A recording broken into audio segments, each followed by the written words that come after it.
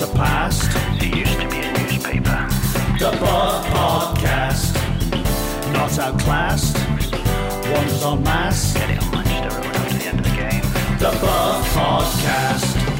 Hello and welcome to the Buff Podcast. My name's Mark Hiles and I'm the chief football writer of the Bolton News. This is episode 194 of the podcast that refreshes parts that other podcasts cannot reach.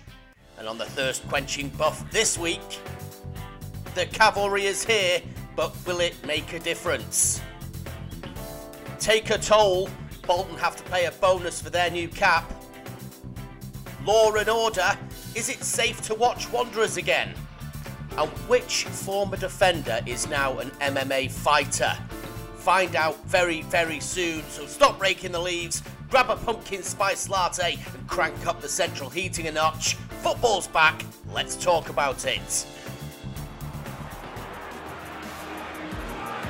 Arriving is Holden, it's Almanda, still Almanda, wonderfully done! What a sensational goal! That was outstanding from Johan Almanda, Bolton's top scorer, his sixth goal this season, and what a beauty! Every once in a while a player becomes a new dad and then he has a great game, he gets his headlines and then he goes on a 3-month spiral because he's not getting enough sleep. This, ladies and gentlemen, is the one podcast that Henry Hewitt will shine on. Welcome back, mate. Thank you. Yes, at the end of the podcast, I'm ready to do the baby goal celebration. If you'd like to join me, whether that be the one where you got them in your arms, or the one where now the modern day one is where players put the thumb in the mouth like a dummy, don't we? That's the modern day version. But anyway, I'll be doing both of them throughout this podcast because this will be a great podcast. This will be a great podcast, but I want to take issue. I think Bebeto popularised that sort of cradling thing. You've got a new baby. Have you ever cradled your baby like that and then rocked it backwards and forwards as if it was like a quarter of sweets in your hands?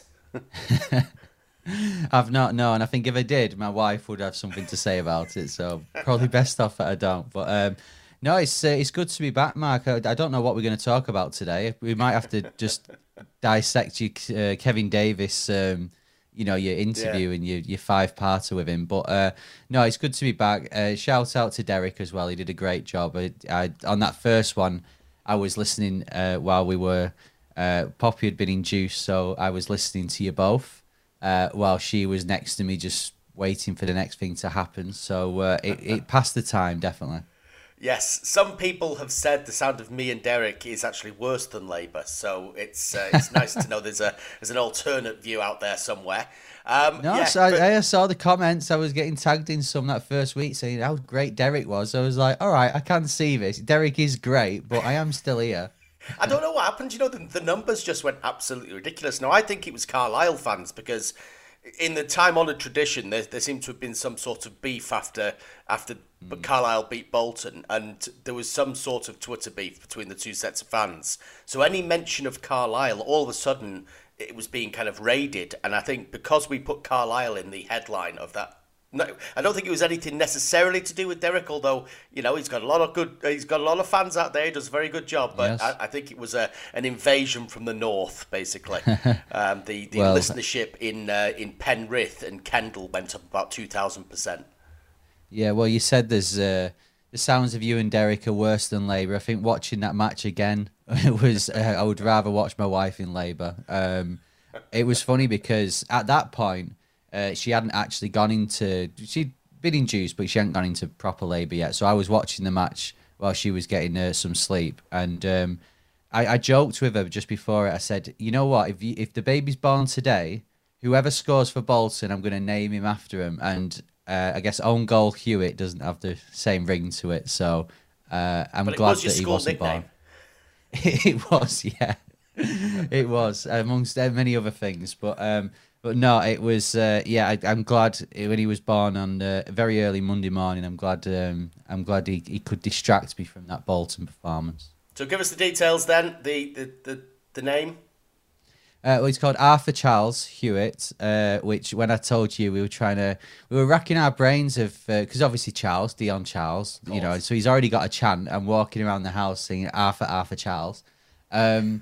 But we were like, oh, maybe there's an Arthur in the, years and years ago in the 50s, the 40s, the great FA Cup teams of the 20s. And then, of course, we forgot about Arthur Ganua. So, Arthur, my son at the moment, hasn't been far from his home either. So he lives near your house, yeah. Yeah, so, no, it was, he's named after his my granddad and Poppy's granddad. So, all good. He's doing well. I took him for his first trip to the Tough Sheet a few days after he was born. And honestly, the only reason for that was I needed to go to Halfords, and the nearest one to me that had what I needed was at Old Trafford. So Poppy said, well, I've not been out the house really yet. We could test the car seat out. I'll come with you. And I went, the first ground he's seen is not going to be Old Trafford. I'm sorry, I'm not having that. So we took a trip to the Tough Sheet, had a subway and walked around the stadium, and then went. So it was 10 miles out the way for us, but the first football stadium we saw was the Tough Sheet Community Stadium, so I was happy. That's brilliant.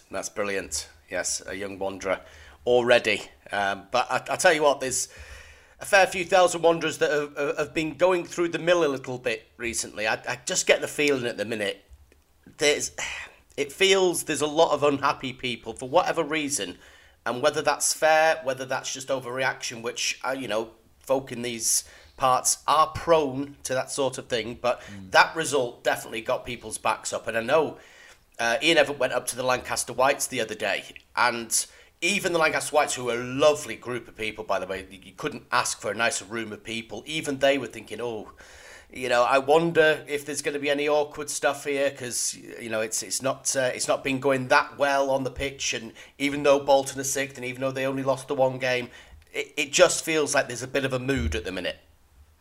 Yeah, well, we said this at the start of the season, that this was a big season because Bolton were put as favourites early on, but as a result of that, there's going to be a lot of pressure, and I think there has been moments, hasn't there, under Ian Evatt's time as manager. Take out the League Two season because the fans weren't there, but we played Accrington away 2 seasons ago when there were a lot of injuries, and that sort of November-December period he was under a bit of pressure. There were moments last year, and I guess this is the moment this year, and this is it now for Bolton this season. You'd think it would change next season if we got promoted. I think people would give him a bit of leeway then, but at the moment people are expecting us to be top of the league, and you're looking and thinking, well, we're 7 points off Portsmouth at the moment, and don't get me wrong, I do trust that we will go on a run, and we will be.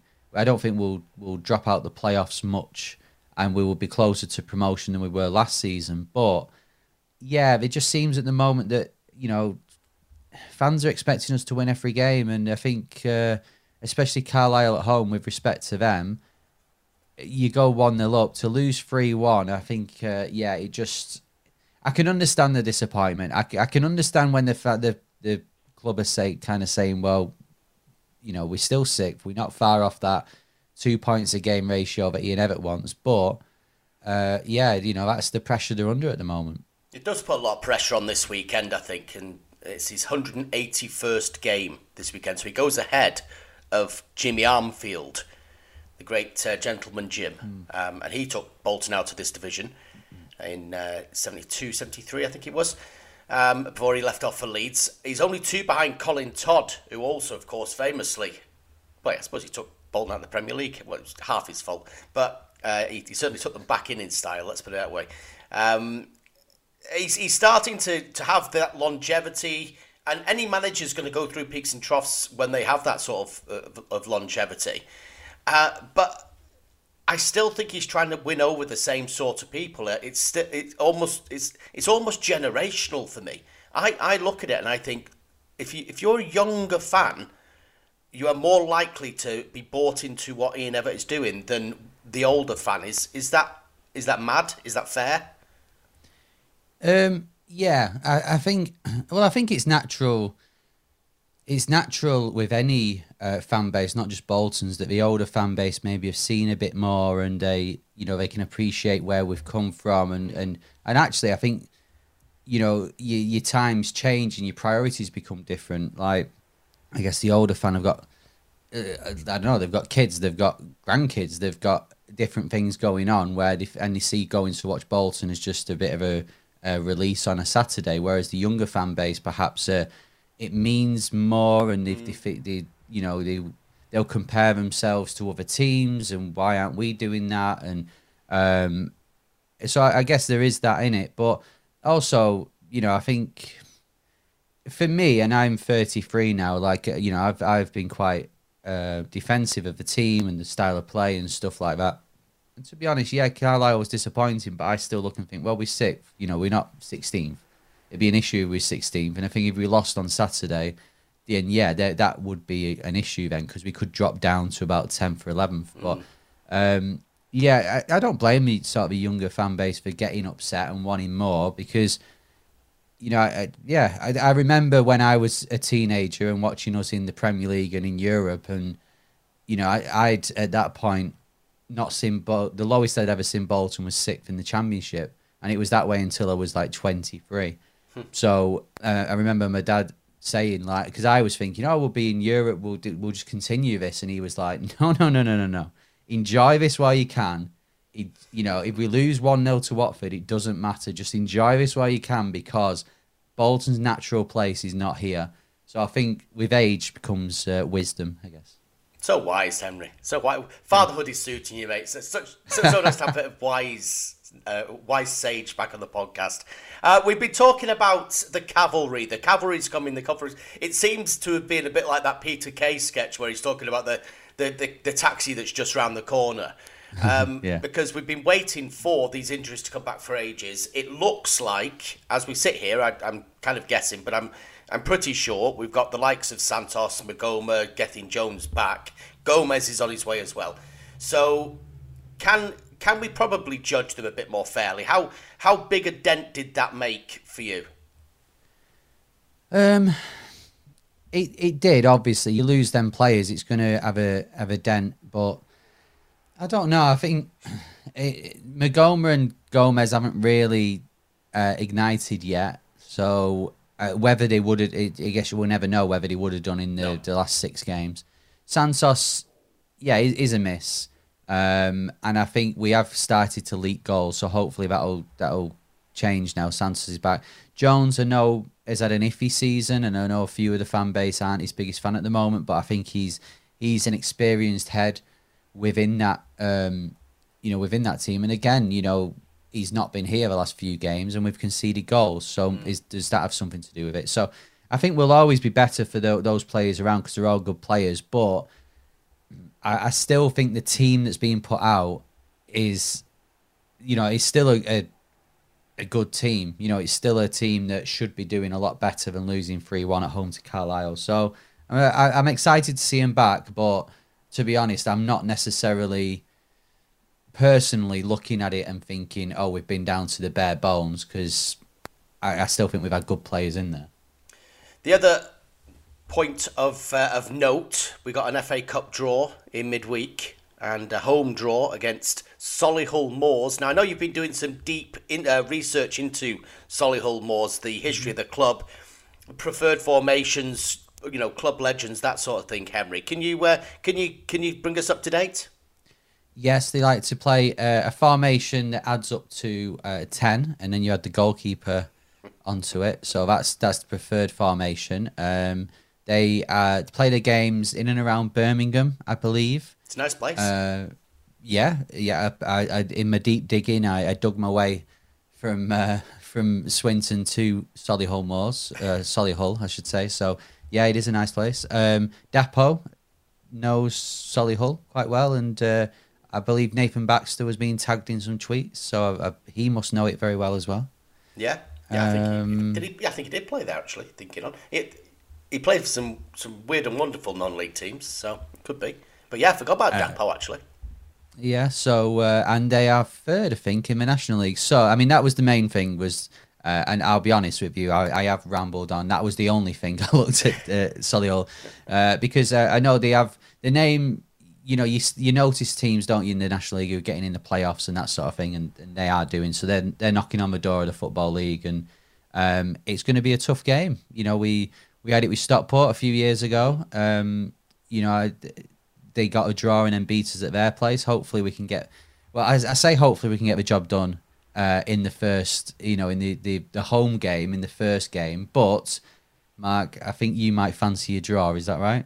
A draw, yes, I think I would, actually, because I've not done the ground. I'm an unashamed ground ticker. And, if they can get a draw at home and then a nice televised, because a bit of money there, of course, then televised replay, winning the replay, of course, and then, Sutton United or Harrogate away in the second round would be perfect for me. But yeah, interesting comparison with Stockport as well. I think after last time, Bolton never lost to a non-league club before that day. And that has obviously broken the seal. You can see if it's bad enough losing 3-1 at home to Carlisle United, then good grief, the fire and brimstone that rained down after that Stockport result was something to behold. So, yeah, it's there. It's a banana skin for Bolton. They're going to have to be professional about it and get the job done. But I think it will be tough. I'm with you, to be honest. Okay, well, so after a couple of weeks of reading out my own headlines like some type of serve, Henry's finally back to do the job he was born to do. Henry, take it away.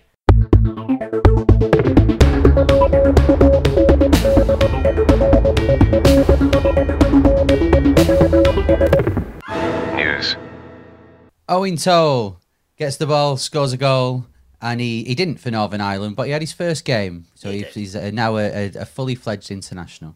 He is, and well done to him as well. By the way, I think it wasn't a great game. Certainly, if you're Northern Irish, it wasn't a great game. I thought Toll did okay. I don't know if they watched it. He was up against a really good player in Sesko, Benjamin Sesko, who nearly signed for United in the summer. And he's gone to RB Leipzig, so he's kind of, a lot of people have compared him to Haaland in his kind of career pattern. In fact, he's quite a big guy.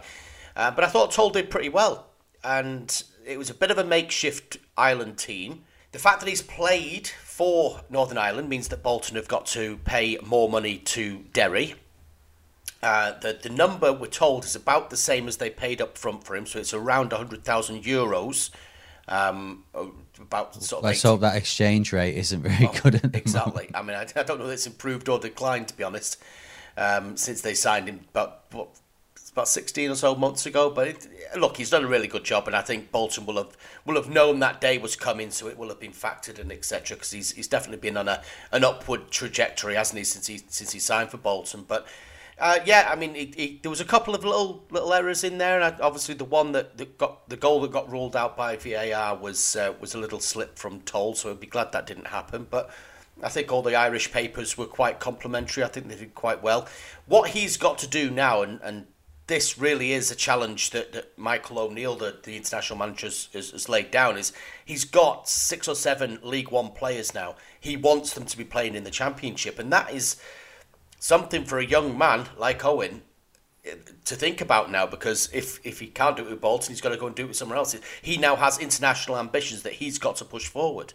Yeah, well, I mean, you look at him and Charles, and we'll talk about Toll just for a moment, because we do talk about Dion quite a lot on the podcast. But if you look at Toll, this time last year he hadn't played a league game, had he? He hadn't had his debut yet in the league, and the fact that 12 months later he's now playing for Northern Ireland is a testament to him. And I think when you look at the Ian Evatt, Chris Markham signings and the fines, I think Owen Toll, you could argue, is the biggest find that they've had, because he came from nowhere. They've found him. I think with Toll, probably more than Charles, that he maybe could suit an extra year in League One. I know he's got loftier ambitions. I know Northern Ireland wants him to play higher, but because he's not had that full season yet in League One, just playing regular would help him. But there will be that point where he will have to move up, whether that be Bolton or someone else. But the way he's been playing, I think if it got to that point where he had to move on, I think he'd have quite a few suitors in the Championship. So that'd be good for Bolton. They'd be making that, I don't know, that whatever the exchange rate, that £92,000 back. Okay, next headline. So Ian Evatt has said that he's hoping for the X factor, so the players can make the difference. So I'm assuming that with Magoma and Gomez coming back, they fall into that bracket.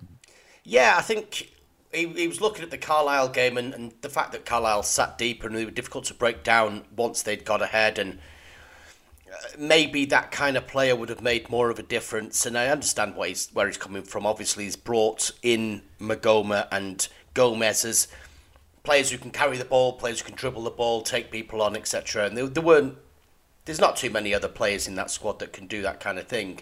So they have been a miss. I know they haven't really broken in to be considered regulars in the first team yet. But then again, if you're out injured, you're never going to be able to do that sort of thing, are you? So between him and Santos, I think they have been big misses personally. It just means that they can't alter what they were doing. I think what you were talking about before about the team that went out there against Carlisle was bob on. It was good enough to win that game, no question. But when you have to try and change the game, you look at that bench and there wasn't really any sort of alternates. And I think Magoma and Gomez give you a chance of changing the game plan a little bit if they were available. And I can hear people screaming at me now, but he should have signed 2 or 3 other people in the... yeah, and that's a fair point. I think he's going to be laid bare to that accusation until January. I know Ian Evatt said before he can't sign 1 million players. He didn't have a budget to be able to sign any more players. Yeah, I mean, that's going to be a debate that carries on, whether he does have a deep enough squad to do what he says he's going to do. But I do think, particularly Gomez, I think we've not quite seen the best of Magoma yet, but I think we were just starting to see what Gomez was going to bring when he got his injury. So I'm hoping he's back sooner. Hopefully by midweek next week, in fact. But Magoma, I think, is going to make a very quick difference to the way that he can change a game. Yeah, I think they'd kind of been eased in, hadn't they? And we'd seen glimpses, but we'd not seen. For me, at the moment, with Magoma and Gomez, we haven't seen enough for them to start. However, I do believe that both players will get to that point, and hopefully by Christmas they will be starters or pushing for starts and showing enough that they can do. So I'm looking forward to seeing both of them actually. And did you notice poor Carlos Mendes Gomez? George Johnston, they did a video, didn't they, the Bolton on Wanderers TV, where they saw their FIFA ratings for the first time. George Johnston, it's got Mendes Gomez, went hairline 0. I thought, bless him.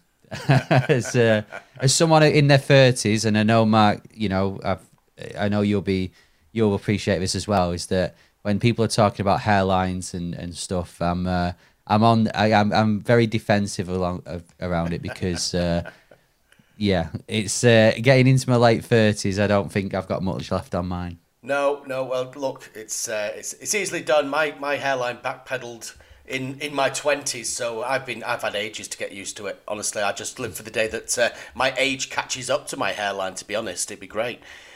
Give me another headline. Something, hopefully, nothing to do with age. Okay, well, we'll talk about something not to do with age in a moment, but first, let's talk about Cameron Jerome. So Cameron Jerome has obviously been a player that a lot of fans have looked at and haven't quite clicked with yet, since he signed in January. Now, Ian Evatt has actually come out and defended him and said what he does off the pitch. And I know we're going to have a load of people listening now going, who cares what he does off the pitch? It's all about what he does on the pitch, and he hasn't scored yet. But Cameron Jerome apparently is a big voice. He makes a big impact behind the scenes. Does every club need a player like this, or would you swap Jerome for a player who might be a bit quieter but will score 10 or 15 goals a season? Well, I think if you could swap him for a 10 or 15 goal a season, man, then obviously they would. But my feeling is that that's not the same budget that we're talking about, really. No, I think Cameron Jerome, obviously he's still got a point to prove to people, and I'm not defending the fact he hasn't scored yet or anything like that. I think his performances on the pitch still require some improvement, and that's never going to go away until he starts scoring goals or he starts starting games, in fact. But as you alluded to there, every once in a while you do get players that have a more profound effect off the pitch than they do on it, and people, whether it's a kind of a social thing. I remember Robbie Blake, for example, back in the day. He was like kind of like the social secretary of that team, kept things going, organised stuff. He was a great guy in the dressing room, but barely made an impression on the pitch. I don't think Cameron Drome is that guy. I think he's more a coach, an unofficial coach, and I think Ian Evatt alluded to that in what he said, that Sam Hurd, who obviously has now moved on, but Peter Atherton, all defenders. So there are little bits and pieces that they're not going to understand quite as well. As much as the football they play is quite attacking, obviously, there are little nuances to being a centre forward, and particularly to the level that Cameron Drome has played. There are little nuances that maybe he knows that Ian Evatt doesn't, and he is working with people, even somebody like Bud Varson, who is only is in his 30s himself. To work on the game and help, and just offering that little bit of advice. And I knew when I put the story out, I'll be honest with you, Henry, I've been kind of holding on to that one a little bit, because I knew when I put the story out that people would just go and dive on it and not really appreciate the point that anybody was trying to make with it. And I hope people do. I hope people do kind of realise that it's more to do with improving the game of Dion Charles, Victor Adebayo, Daniel Lundaloo, John Danny Bovarson, rather than saying, but he doesn't need to do it on the pitch. That is not what is being said. It's that he's doing a good job off it. Yeah, well, I think there is the need for that sort of player, but I also understand that, to be honest with Jerome, he does need to start scoring a few goals. Hopefully he can have his Kachunga moment. There's a few players that are due a Kachunga moment and he'll score in a big game, but we'll wait and see. Right, moving on. Again, I guess this has an age link to it. Bolton have come out and said that they're reaching out to former players on match days, and I don't think any of those former players will include players that are still playing professional football.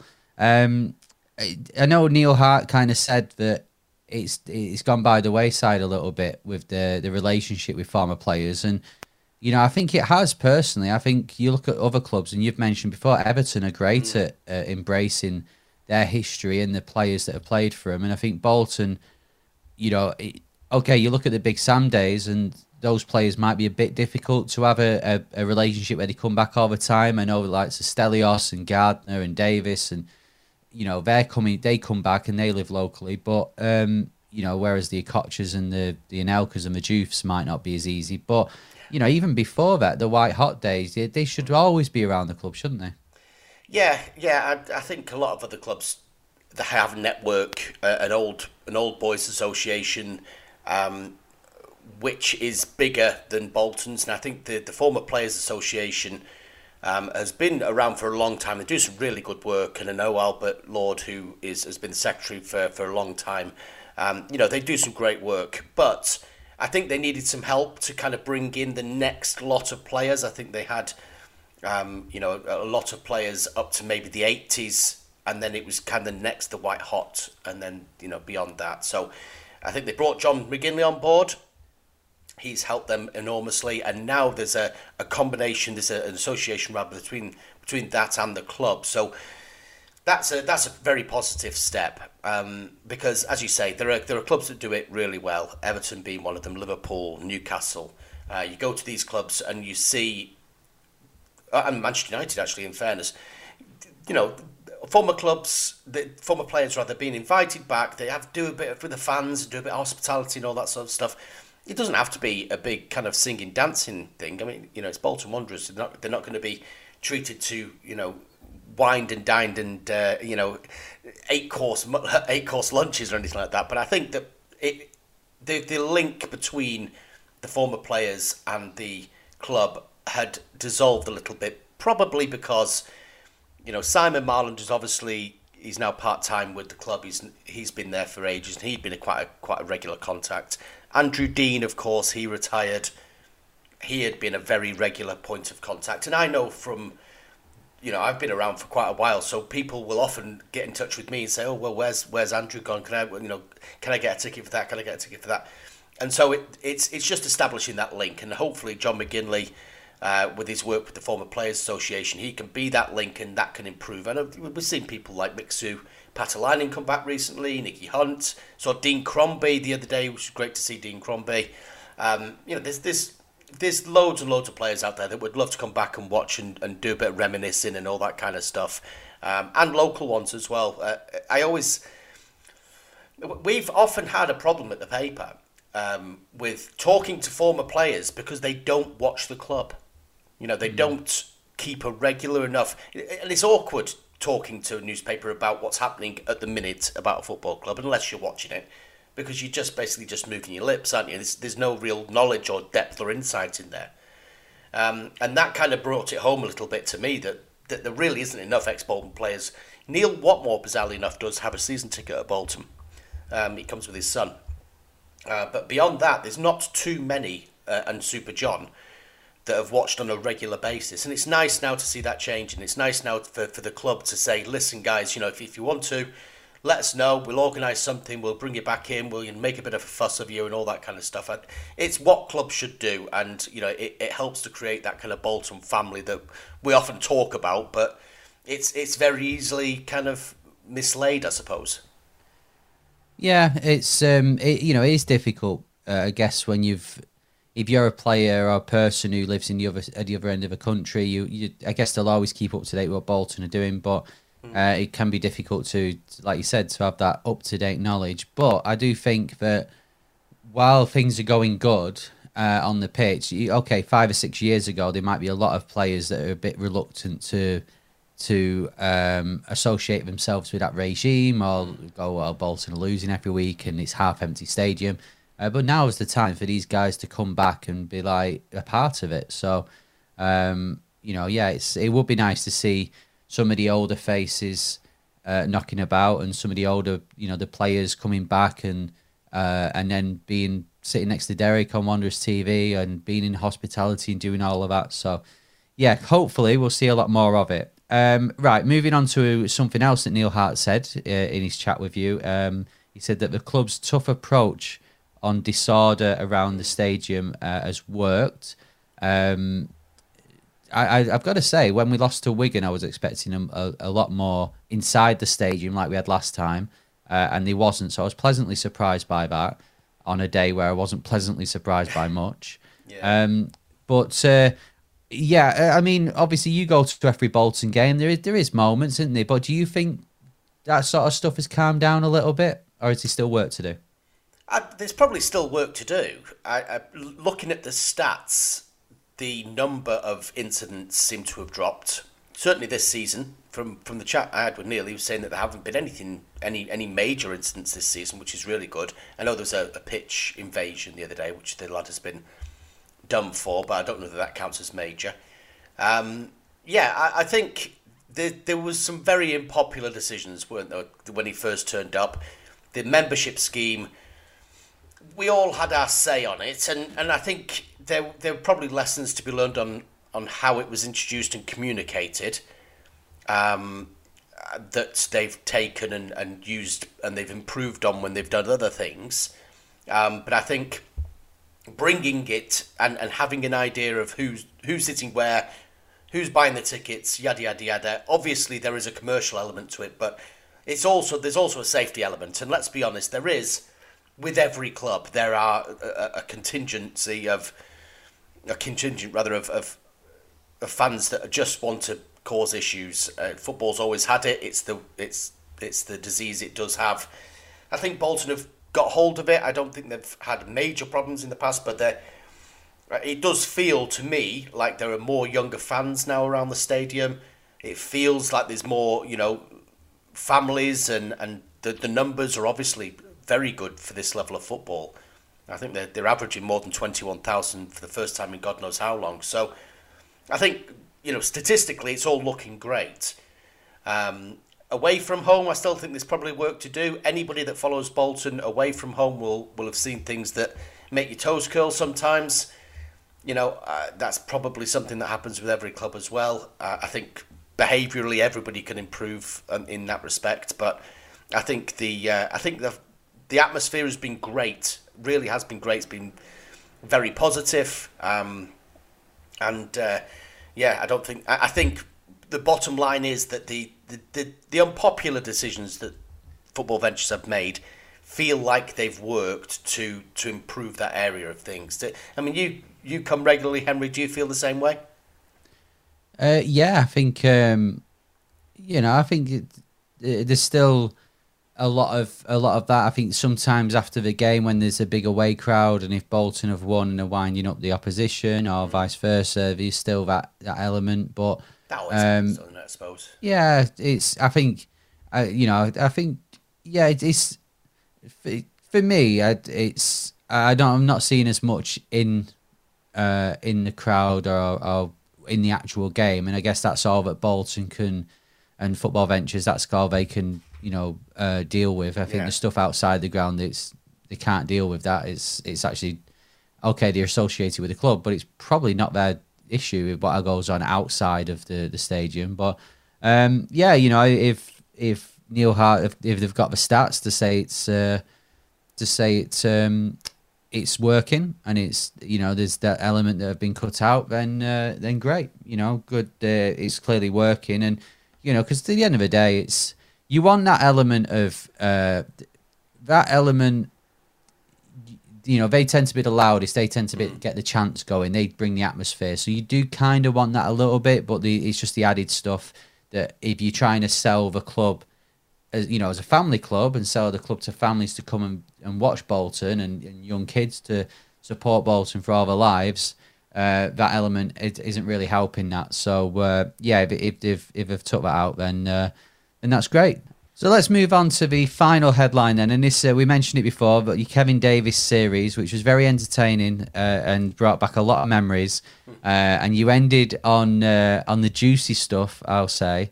Because we've heard people talk about the Sam Allardyce days, and it is great, and it was fascinating hearing how he joined the club. But we all were waiting for what he had to say about Dougie Freedman, and he didn't disappoint. He really didn't get on, and doesn't really like Dougie Freedman, does he? No. Not. I don't think he saw eye to eye one little bit. It was great, actually. I had a good sit down with Kev, who I think in his retirement years and his work with the media has learned to be a bit more reflective, and it kind of tells his stories very, very well. I think the Supporters Trust thing that's coming up soon, with the European night with him and Nicky Hunt and Ricardo Gardner, is going to be really good, because I think he's certainly delving into those memory banks and remembering the stories a bit better than he used to do. So I'm really happy with that. But I really enjoyed the chat, because it was 20 years since he signed originally for Bolton, having been released by Southampton, and there were. I said this to Derek last week. There were bits that I'd never really discussed with him, because obviously I dealt with him as a player, and you kind of deal with the day-to-day stuff.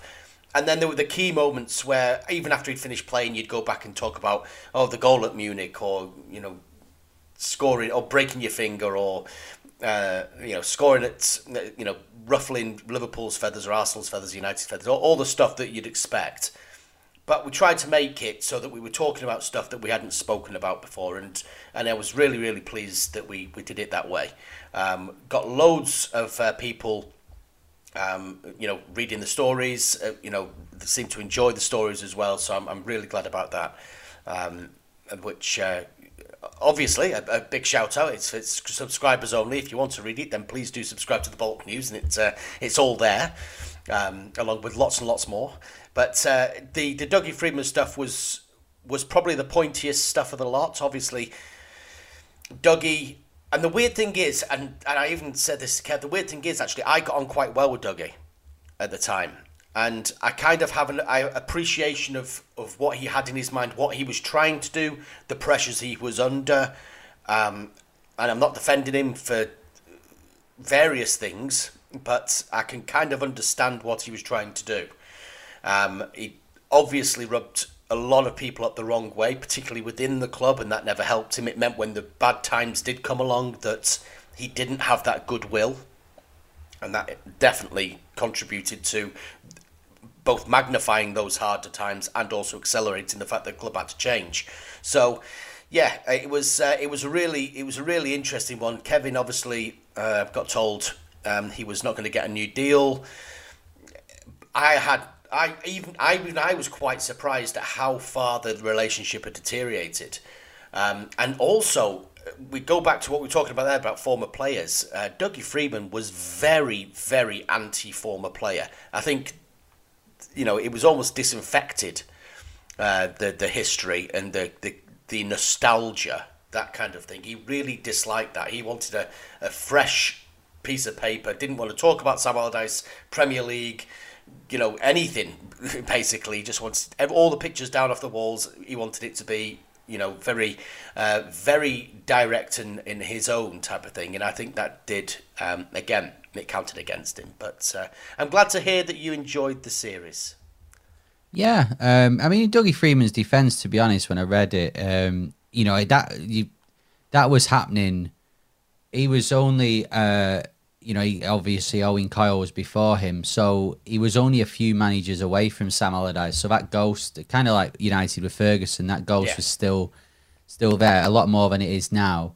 Whether I know he's not managing anymore, but if he was and came back, maybe it'd be different. But if you remember at the time that Friedman, he came in October when we were near the bottom, and people were worried that we were going to get relegated again with a massive wage bill. And he turned it around, and we almost got in the playoffs. And I think just like people look at the Stoke defeat at Wembley for Owen Coyle's downfall, that putting Rob Hall in that Blackpool game was probably the start of his downfall. So, it's I guess it's one of those things. But I do agree. I think the way that Kev got treated, he didn't play the last 7 or 8 games, I don't think, was it? And he had to leave the club, under a cloud, and it was a very subdued, leaving the club. And then he did well for Preston, so that was kind of a kicker as well. But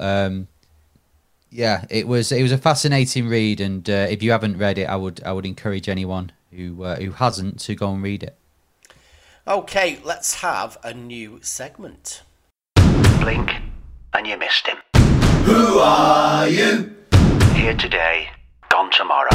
Who are you? Blink and you missed him. Who are you? Here today, gone tomorrow. Who are you? The idea is pretty simple. Every week we pick a letter of the alphabet, and spoiler alert, this is the first one we're doing, so we're on A. Every week I'm going to bring you some fascinating facts, Henry. Some fascinating facts. Prepare to be amazed is all I'm telling you. Okay. So I'm going to pick 2 or 3 every week, according to the corresponding letter. I want people to nominate players for fascinating facts. I have got some great emails in. All 3 of the ones that I'm going to give you now are based on suggestions, player suggestions from people who emailed into the Buff Mail. In fact, here's how to get in touch. Here's the email address. So you want to bring something up on the Buff? Email Mark and Henry on the buffmail@gmail.com. That's THEBUFFMAIL, all one word, at gmail.com. And sorry to the mail escort, who probably getting some unsolicited Bolton Wanderers correspondence from the people who spelled that incorrectly. There was the email address. Right. So what I need you to do, Henry, is to rate them. Now, we all know that dull and boring facts are rated according to the Dacres-Cogley scale, yes? Yes. Obviously. So a rating of 0 Dacres-Cogleys means that's dull, boring, let's just forget all about it. A rating of 10 Dacres-Cogleys, you just end the podcast there and then, because you're not going to get any better than that, yes? Yeah. Okay, so I'm going to bring you some fascinating facts. Fascinating fact number 1. Blaise Augustin, or Blaise Augustin in Polish, by the way. So I thank you for Matthew for nominating Blaise Augustin. Just a little bit of background on Blaise Augustin. He came through in the academy in 2005, signed a pro deal 2006, never played for the first team. He went back to Poland, played for Legia Warsaw at quite a high level, played in Italy for Ascoli, Catania, Vicenza, played Serie A football. And he also, I never knew this, but he also played for Hearts in Scotland as well. Played 22 games. So I'm guessing that on the Dacres-Cogley scale, it hasn't gone that high so far. Just the fact that you mentioned his name put it as a 2. So it put it above a 0. But no, since then, I'll go to a 3 for the correct pronunciation of his name. Okay, so here we go. This is the spike. Here's where the Dacres-Cogley scale goes through the roof. On August the 4th this year, Blaise Augustin beat Dominik Pudzianowski in a sanctioned MMA match. He's a YouTube, he's MMA fighter. The company's called Clout MMA. You can watch him on YouTube. He's brilliant. He's got a big beard and he whacked 2 bells at this Dominic fella. But now he's a fully fledged MMA fighter. Okay, that's moving up to a 6. When he starts fighting, I don't know, KSI and Tommy Fury, they'll put it to a 9. But a 6 so far, that's doubled his Dacres-Cogley rating. Well, okay, I'll push it on. I've not even got this in my story, but I'm going to push it on one more. You are right, actually. For MMA to really prick the public consciousness, they need to start bringing in the influencers. All I'm saying is, Blaise Augustin versus Thogden. Are we in? I am in, but I feel I don't feel Thogden will recover from that. So that I'd push it to a 9 definitely, and I'm sure there's some Bolton fans that would buy that on the pay-per-view, but I don't think Thogden would last long. He's anyway, he'd go out of the ring and go into the crowd so he could vlog it. Yeah, he'd have a little GoPro on at the same time. No, it's very resourceful, is Theo. I think you never know. Right, okay, the second one. Let's see if we can beat. What did you give it in the end, of 6? I'll give him. Yeah, well, no, I'll give him a 7. He's quite interesting. Okay, well, I'm going to see if I can do better with the next one then. Pierre-Yves Andre is the nomination, and thanks to the Buff Mail for this suggestion. I'm serious, that is who emailed in. He did send me an email about how well his business was doing, but I've just not got time. Just not got time for that sort of thing, but thanks to the Buff Mail. Anyway, so a little quiz first for you, Henry. Name the Celtic nations. If I said Scotland, a Celtic nation, what would you say? Scotland and Ireland? Yeah, Wales maybe? Yeah, Wales, yeah. Okay, so there are also 3 other Celtic nations. The Isle of Man, which is an interesting one. Right. Cornwall, which is weird. Okay. And Brittany. Brittany, i.e. part of France, but would you believe that Brittany have played internationals, unsanctioned internationals, since 1922? The last one was in 2013. In fact, over the course of time, they've played 22 games. But bizarrely, 8 of them have been cancelled at the last minute because by French law, they are not allowed to play them during the same time as the French season. So a lot of players who said, well, I want to play for Brittany have then been pulled back by their clubs and told they're not allowed to do it. So Pierre-Yves Andre is one of the players who has a bona fide cap for Brittany to his name. There we go. Wow. I'll give that a 7 as well. That's an interesting fact, that. That is an interesting fact. Okay, third one. Let's see if we can... And this one's a little bit more left field. So I thank Richard for his nomination, by the way. But so you think Benik Afobe. 13 clubs he's played for. Big money moves. Got lots of dough behind him. Loads of goals in the Championship. Not so many in the Premier League, really. But for Bolton, he came on loan at the start of that Championship season when Bolton had got relegated. He scored a hat-trick against Tranmere in pre-season. We called him Obi-Wan Afobe for a while. That stuck until we realised he wasn't that good at the time. But something that Richard pointed out and something that I'd never really thought about. Right? Have you ever heard him called just Afobe? No, you know what? I've not actually. There's always a few double people. named. Yeah, there's a few people in it where their full name rolls off the tongue, and you never call them like. Yours is a bit like, I'll call you Mark, but Mark Isles. Yeah.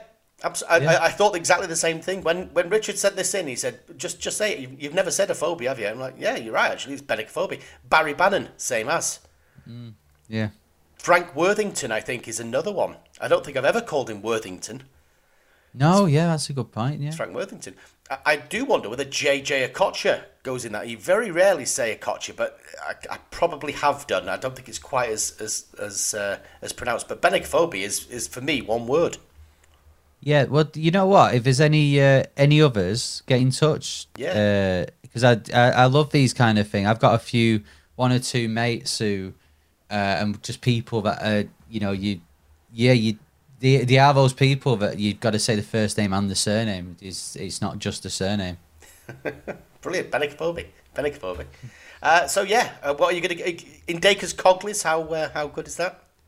I'm gonna give that I'm gonna give it a 6, just because it is interesting and it's more of a I realised that, but it wasn't necessarily a fact about him. It's just an observation. It could lead on to more than the other two. It could lead on to more content for us, so that's pushed it up a little bit. So I'm gonna go 6. And also earlier this year, his cleaner stole 400 grand's worth of jewellery from his mum's house and fled to Romania. Well, that's pushed him up to an 8. There you go. 400 grand, man. That's the interesting fact that has pushed him to an 8. Right. So you heard the email address before. I want letters. I want players, not necessarily just players, but staff, anybody that's been connected with Bolton Wanderers, the surname beginning with the letter B. Whack your nominations in. I'll try and do 2 or 3 next week, and we shall see whether I can unearth some gems, see if I can get high up on the Dacre's Coglis scale. But now, let's have a few predictions. Pass us me crystal ball. What's happening next week? Prediction time. Northampton Town at home. I hear you shout. Cobblers. I hear you reply. No, it's true. Yeah. I had to chuck it in there somewhere. I was trying to work it into the intro, but I couldn't do it. It's been a while since Bolton have played Northampton. I think it was the promotion season when Phil Parkinson's team got promoted. I remember Zach Clough scoring at their place, but I can't really remember the home game, if I'm honest. I remember the home game. It was March time. We went 1-0 down, and then who scored? I think there was a penalty. So I can't remember who scored the penalty. I'm just going to say Medine, maybe. I can't remember who were taking penalties at that point. And Phil Moraes scored the winner. Is that right? Ooh, I might have to give Phil a ring. He can do my bloody jingle that he's owed me for God knows how long. I mean, obviously, we said before, didn't we? There's quite a lot of pressure off the back of that Carlisle thing, off the back of an international break where that is allowed to fester, off the back of just the general mood among Bolton supporters that Bolton are not doing as well as they probably should be doing. This is a big game, and defeat is not an option at the end of the day. No, it's not. Adam Lafondra scored Bolton's penalty in that game. I'm glad you found it. I'm just struggling. I think this one more than the Carlisle one, weirdly enough. I think that Carlisle one, because before it was a bad defeat and Bolton expected to win. But with them bringing 4,500, I think the manager has said just before it's the last game to get over the hump before the injuries come back. I think there was an element with that it wasn't, it could have been a banana skin. I think this one, with respect to Northampton, they're a team that just, you can never know whether in League 2 or League 1, they just jump between the two leagues, so I think it is a must-win game for Bolton. I think if you lose this, it will be a bit of a disaster. And I think it's a great opportunity for Bolton to really put a marker down because, again, at the start of the season, they were winning comfortably, but I don't think they ever sort of battered a team, and I'm not saying that they should be battering Northampton because they are a good team within their own right. They beat Reading a few weeks ago, something we didn't do. But this is a game that Bolton really should be winning, and but like I said before, if you don't win, then you could be in 7th, 8th, 9th, and that won't be good at all. And of course, we've got 2 tough away games coming up, so it's a huge game. Yeah. I think with those away games, and actually just looking at the next month of fixtures, it's really tough. Got some big games in there, Pompey and Oxford as well on the horizon. So they're games that, bottom line, you've got to win them if you're going to be going up there and calling yourself automatic promotion contenders, or at least you've got to be not losing those games. So yeah, I think the pressure that we talked about there's going to be plenty on there. Obviously, Bolton managed to put how many past United's under 21s? Was it 8? I can't remember now. But other than that, that's the only time we've ever seen them really let loose. It's happened in fits and starts. It would be lovely to think that it would happen here. I don't see it happening here. I can see this being another game where Northampton sit back, they try and hit them on the counter, they frustrate. I don't think they're a particularly direct or physical team. I think they do try and play football. They've got a few players quite handy. Hoskins, obviously, that's scored plenty of goals. Sam Hoskins got linked with Bolton actually last season, I think, when he was scoring those in League Two. I think he's got 5 already this season as well. So, and they've won 2 of the last 3 as well. So they're coming in with reasonable form as well, the Cobblers. So it's not going to be an easy one for Bolton. I do think they're going to have to try and cut through again. Hopefully, as Everett said, his X factor players can be firing. I'm hoping that Dion Charles is 100%. I'm hoping that Ricardo Santos is fit and firing, that he's kind of up and around. I'm hoping that all the other players that have been carrying injuries, Kyle Dempsey as well is another one who's just been playing within himself. He's been soldiering on, but it'd been nothing like the same sort of player beforehand. So hopefully all those aches and pains have been eased by the international break, and we can see Bolton at something like their best. I think they'll win the game. I think it'd be tight though.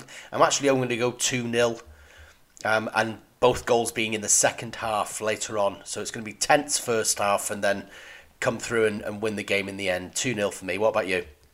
I'm going to go 3-1. I think if Bolton get a fast start, I think it'll calm everyone down. I think I think the international break has probably come at the best time for Bolton. I know we joked about not much to talk about, but which is not good for you, but maybe for the players it's good that there's no noise in and around. You can just crack on, analyse the Carlisle defeat, and then move on to this game and the 2 away games coming up. And I think Bolton, we'll obviously have enough to beat Northampton. They will probably make it difficult. They have got a goal scorer in there, which is dangerous when teams at the bottom have got a player like Cheltenham with Alfie May last year and the year before, when they've got that player who can get them a goal.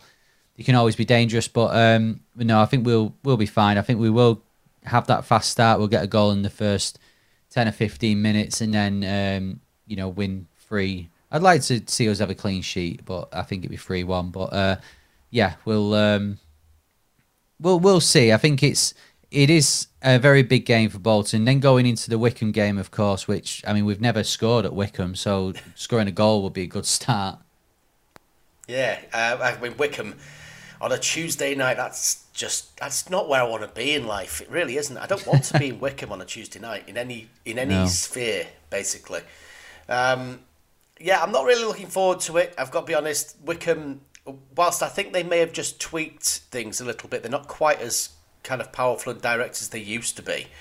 I think they're still very much a big test on a Tuesday night against a team that hopefully won't be fragile, and hopefully they'll gain some confidence from Saturday and get a result. That will certainly help. But you've got Kieran Sadlier there, who you can just see coming off the bench and doing something. And Wycombe are certainly improving. I think they had a little bit of a ropey start, but they're certainly looking like they're going to be up there and challenging for a top 6 spot, if not a bit higher than that. So, yeah, I can see that being a tough one. I'd like to say they'll get a goal, they'll get a point, but I reckon it's going to be a tense 0-0. What about you? Yeah, I'd love to go there, and I mean, I say that Bolton, despite the defeats, obviously we think back to that the game, the Has It Been Done game, Yeah. and that was ironically a kind of a memorable day for Bolton fans, even though we lost. But yeah, since then we've had a few 1-0s, haven't we? So it's always been tight. I think if we can get a good win on Saturday, I think that momentum will be back. And hopefully we can get 3 points. And I think if we can get 2 wins going into next week against Charlton, I think that'll do us the world of good. We'll be comfortable in the playoffs and looking up towards Oxford and Portsmouth, because that's the worry at the moment, is you don't really want those teams running away with it. No. Because, you just... I don't think they will. I don't think they will. I think Pompey are up there to stay. I'm a little less about Oxford. I think they probably will be there or thereabouts, but I don't think they're going to go challenging. I mean, I said that about Plymouth last season, and look at that. But I do think Pompey will be up there. I think Pompey are Bolton's main rival. Derby will come good as well. I think Derby will be up there eventually, but it's definitely those two, and then maybe Oxford for me at the minute still. But as you say, you don't want to be losing too much ground right at this minute in time. Do you think they'll get anything at Wycombe? Do you think? What's your prediction? I think we can do. Yeah, I think it's about time, and I think we can go there. I truly think this international break has come at the right time, and I think also you're looking at the players that are away. Sheehan, Charles, and Toll haven't played 2 games. And they've been still within the UK, so I think that'll help. So yeah, I think we can go on a bit of a run. Charlton, ironically, you look at Wycombe and think we drew a win there. We've probably had quite a few wins at Charlton where we drew a defeat, so that's on the other side of it. So we'll talk about that next week. But I'd like to think we can get 2 wins. Yeah, next week. I'll tell you what we're going to do next week. I'm hoping to do this. I kept a bit of a video diary at Port Vale, the last away game, and we used it on TikTok. But I'm hoping I can find a way of doing something, doing a bit of an away day diary for the podcast. I'm going to try and give that a whirl at Wycombe on Tuesday. So we may have that for you next week. We shall see. But that's all next week. That's next Friday. Henry's back. Football's back. All is right with the world. And next week we'll be able to look forward to Halloween. And sitting in a dark room with the big giant tub of sweets you bought for the trick-or-treaters. And not answering the door. Is that just me? Is that just the way that I do things? No, that's same in our house as well. But yes, thank you very much for joining us once again. Episode 194, was it? 3, 4? It's right up there in the 190s anyway. But 194, I've just had to scroll up to the top of my notes to get that one. But episode 194 in the can. That guy has been Henry Hewitt. And this guy has been Mark Isles. And this has been The Buff.